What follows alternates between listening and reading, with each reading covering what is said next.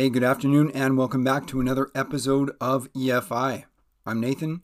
I will be your host, and today I will be solo, as I could certainly be doing a better job of scheduling guests, that is for sure. So on my own for today, the problem, as it usually is picking something to chew on, as it were, a subject, because I don't like manufacturing subjects just for the point of listing them like an article, but also, as most human adults know, you just have too many thoughts in your head at one time, and concentrating them into some sort of useful form is often very difficult. So I was at a bit of a loss as to what to carry on about today until I had a terrific chat with a friend this morning.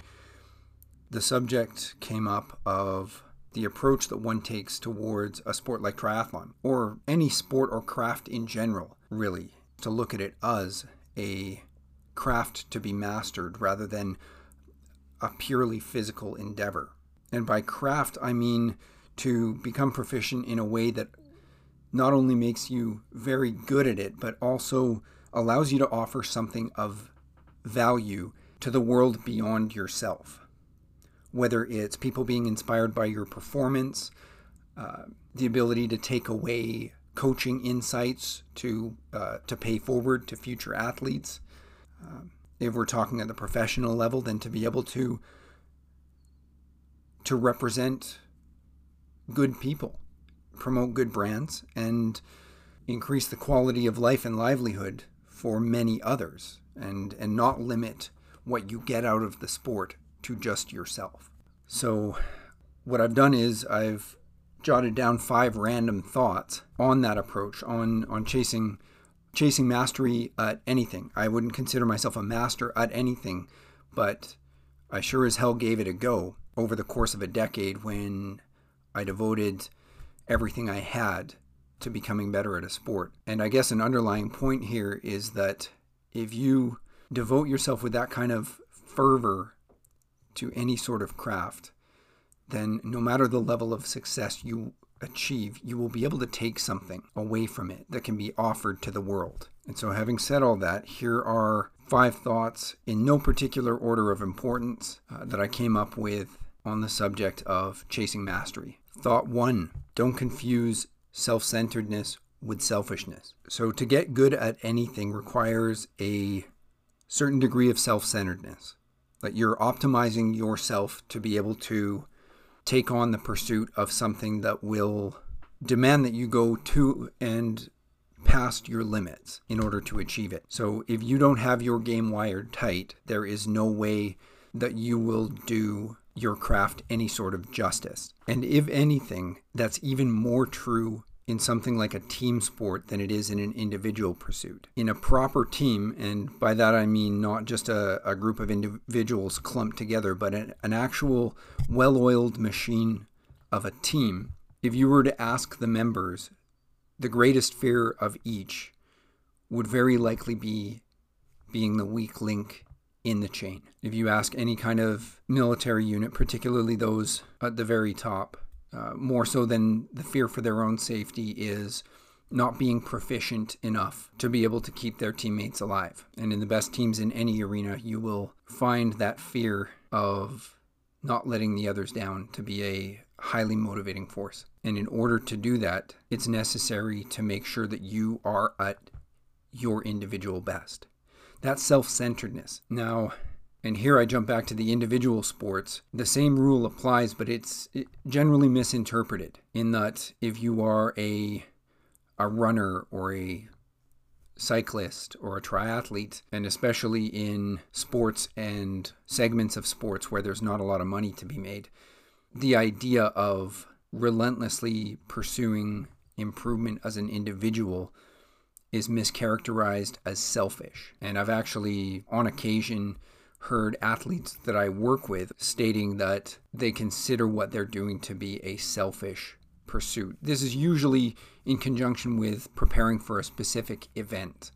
And at the risk of spilling over into thought number 2, I would say they couldn't be more wrong in that assessment. And arguably, if an individual can't come to terms with the need to be relentlessly self-centered, then they will lapse into selfishness. Because if you cannot grow yourself to match the challenge that you've set before you, you help no one, not even yourself, and you wallow in mediocrity. And that arguably is an incredibly selfish move, to self-indulge without offering anything in return. Even the inspirational value of going after something previously beyond your limits. And so I've always had a bit of a bone to pick with that, with proponents of that idea, that individual pursuits of any kind are selfish. And I'm open to this being entirely wrong, but true mastery and true excellence never have a net result of benefiting only the person seeking them. There is always some kind of spillover that will better the existences of the people that they come into contact with. And unfortunately, it's not very quantifiable. It's not super measurable, but it exists. And because it exists, when someone throws themselves into the pursuit of mastery, it's essential to be self-centered. And without that necessary self-centeredness, it becomes a limited, selfish pursuit that benefits no one. Thought 2, steal fire from the gods. Now, I forget where I even read it, but there was some sort of offhand reference to the Prometheus myth from Greek mythology. Like most myths, there are a number of different versions of it, and they paint him in different lights. But I guess the most common one is that he was the Titan who stole fire from the gods to give to humans. And in that version of the myth, he's hailed as somewhat of a hero to humanity because of it, for taking back something that the gods felt they needed to withhold from humanity. And he was severely punished for it. You could say he had severe liver troubles for it. But in the myth, humanity owes him for being daring enough to defy Zeus and the gods of Mount Olympus. All that to say that there is a price for mastery, and that because, as I mentioned in the previous point, because there is the potential for others to be helped by it, that price is worth paying. And usually in sports, it's a physical toll, although I'd argue that the psychological effects of relentlessly pursuing something for a large segment of your life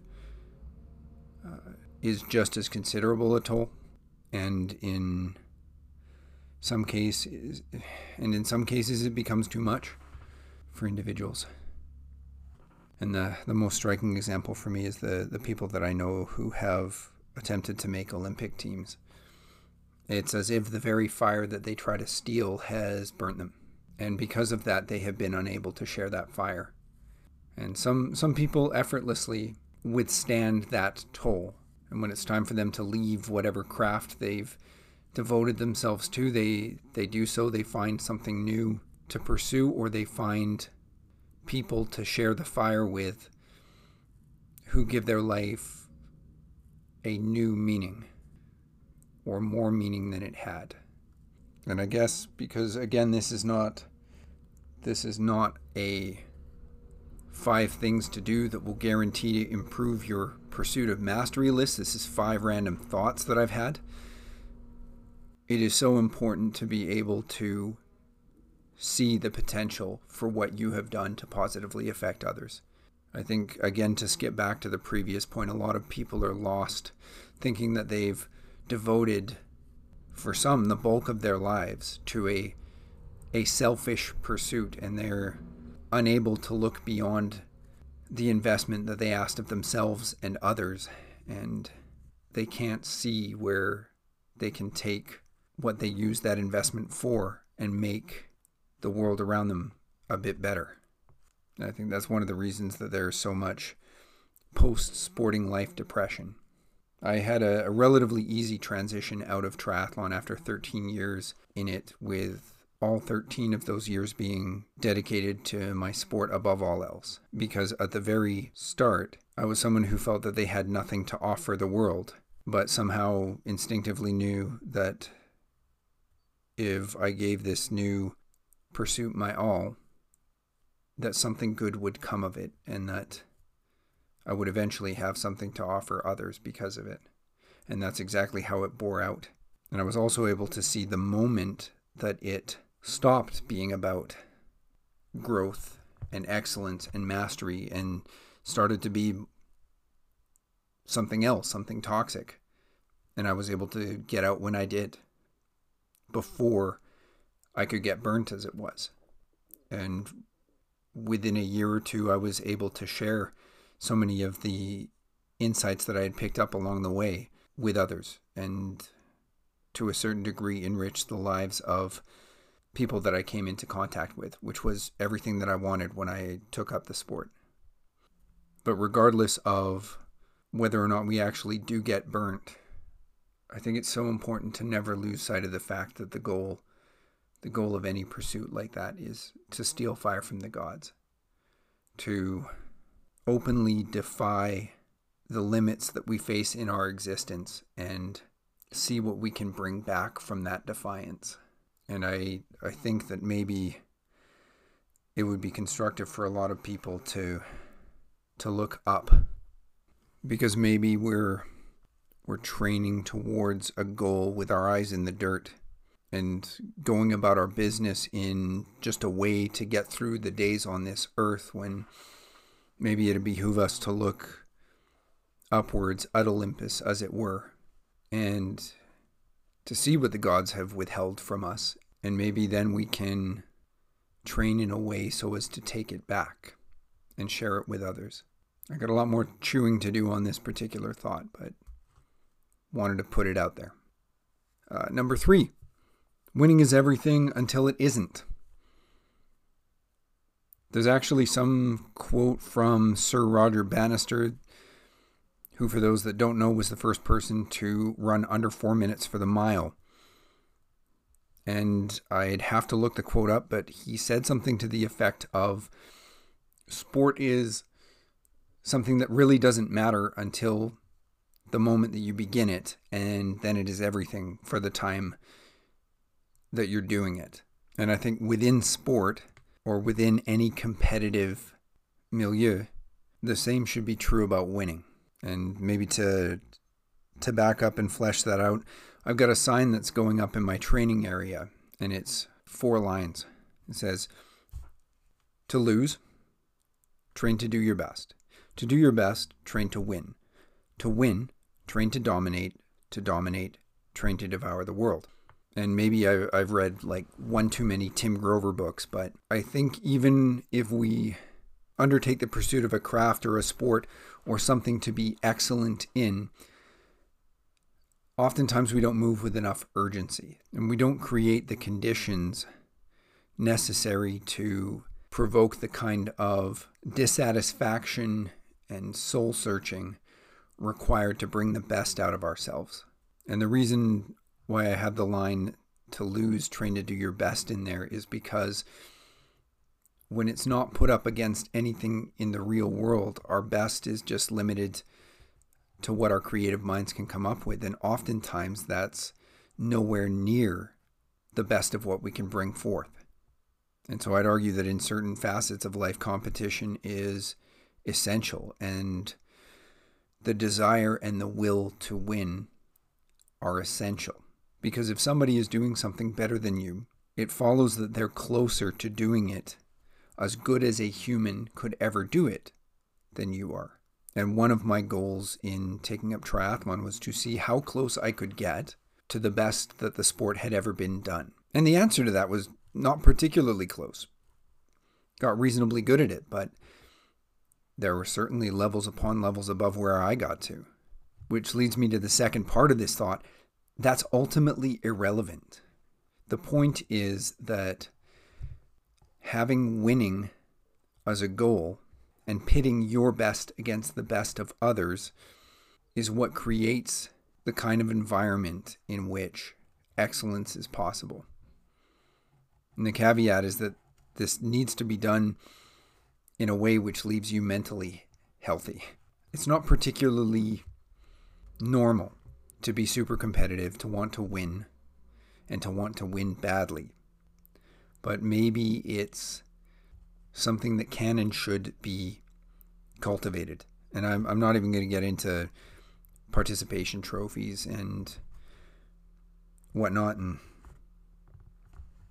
I can frankly wait a decade or so before I have any kind of conversation with my kids about competition.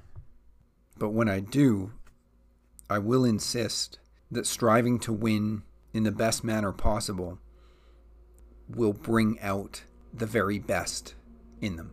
And obviously there are different ways to win with different levels of sportsmanship, but when I say win, what I mean is to win in a way that makes everybody involved want the game to go on. And that's the winning is everything until it isn't part. Because from experience, a win doesn't mean that much right after you've won. Like within the hour after a triathlon win, I would be focusing on the next event, heck, the next training day. Actually, within an hour, I would probably be training after a race win. And one of the thrills of winning was knowing that the incredibly competent athlete who got second was going to train out of their skin for a year to try and beat me. And that I would have to raise my game to fend off that attack. Same thing if I was the one who came in second. And I'll try to save that for this next point. The goal of winning is so much more important than an actual win. Because the act of winning, or the particular moment of a win, is a completed step closer to the best that you could ever be. And the best that those around you could ever be. And aspiring to win, training to win, bending your every thought to becoming somebody who can win is taking that step. It's that imperative, that moving forward because you must. Right now, that's something that the individual can do, is set a goal of competing to win. And if that's not enough, train to dominate. If that's not enough, train to eat the world. Because that is what the people who have brought the absolute best out of themselves have done. That urgent need for victory. From the moment that your competition begins until the moment that it ends. And even in your everyday, that desire to move your best closer to the best should be ever present. And it's something that does need to be tempered. It's very dangerous. This is the part where that fire can burn out of control. But properly harnessed, it is the most powerful push forward on a journey towards mastery at a sport or a craft. That using the best of others to push your best towards the pinnacle is something completely essential. 4, losing in service to mastery isn't losing. This will probably be the shortest point, although that's weird because it's kind of the most important point. When I quit the sport of triathlon, it was actually a reasonably successful season. I was working with a brilliant coach, but I was completely self-sabotaging mentally. I was going through a number of shifts in my life and wasn't doing the best job of figuring it all out. Or maybe was doing a reasonable job, but just sometimes these things take time. And in that time, it was negatively affecting my mindset towards triathlon. And in the races that I did not win, I wound up doing terrible at. And not terrible as in you gave your best and you just weren't good enough, or something went catastrophically wrong.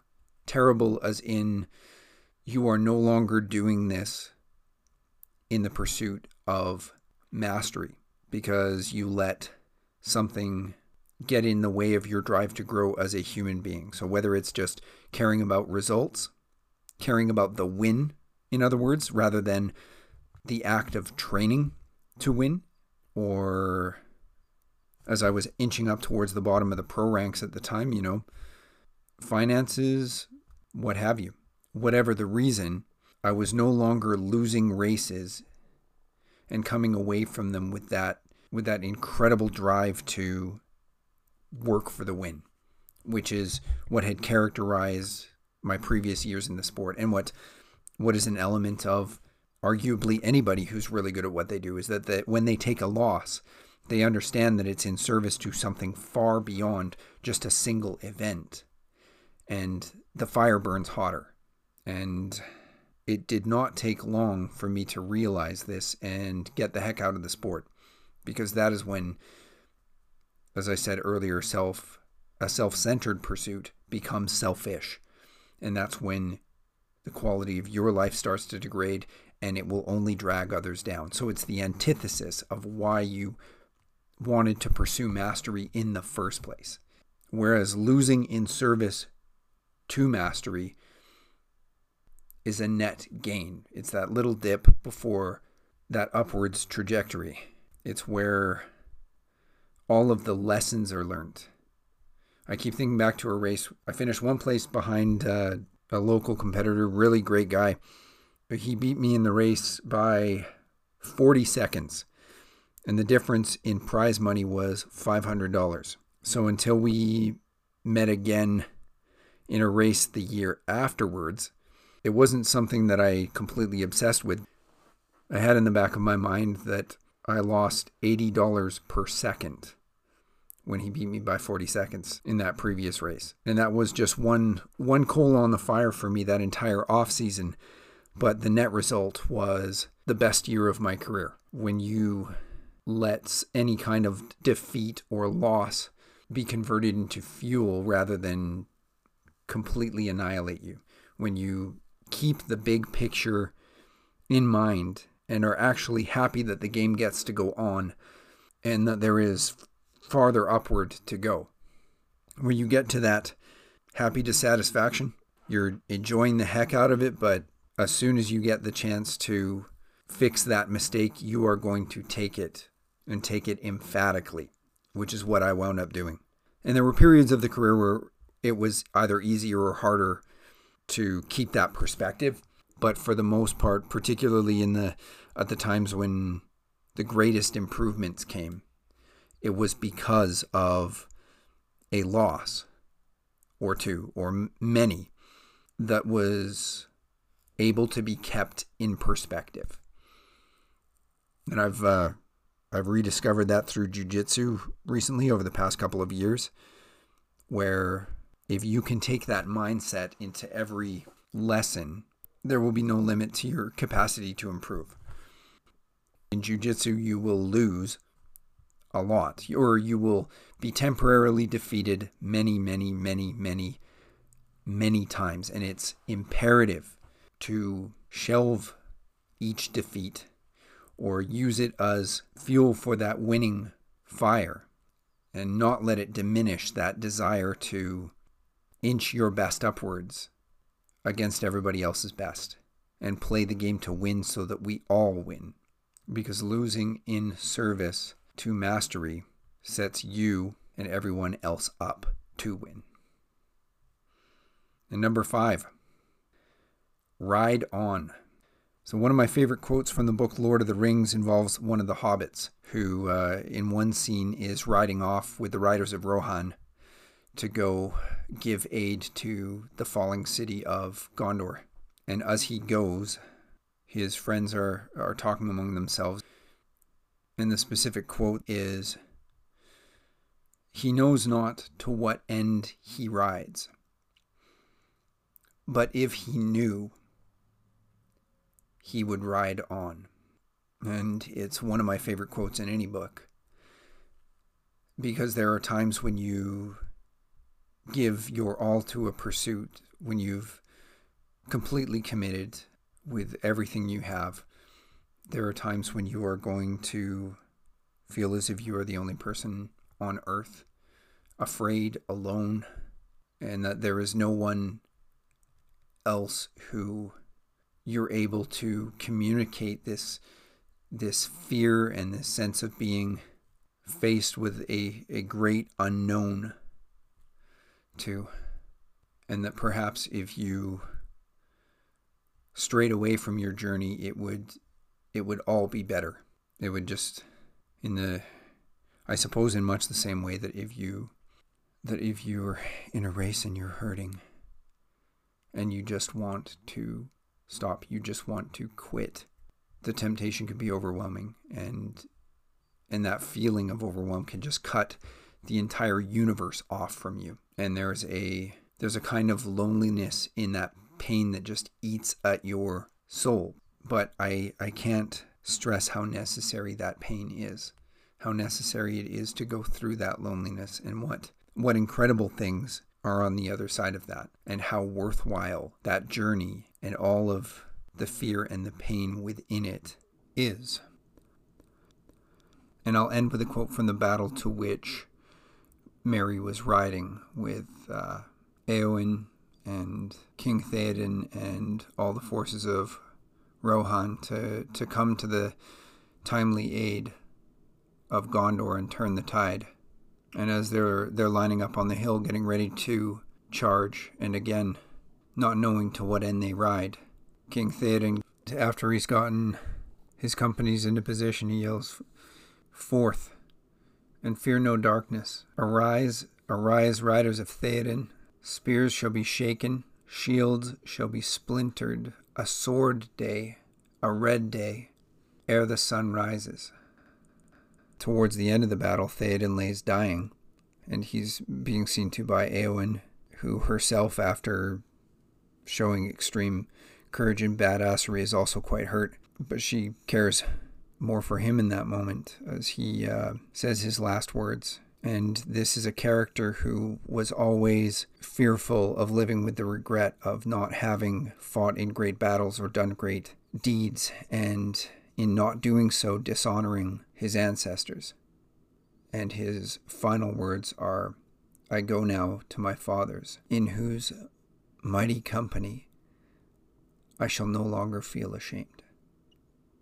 And the reason that I'm mentioning this, along with his words from the charge and the words that were spoken about the hobbit Merry as he rode off to battle, is that on the road to mastery, like on any road worth taking in life, there will be darkness, and sometimes that darkness sometimes it stretches our ability to comprehend it. And that's true in the journey of an individual through a craft and all of the sacrifices that it entails to master it. And it's also true in life, which for everyone ranges from difficult to incredibly brutal and unfair.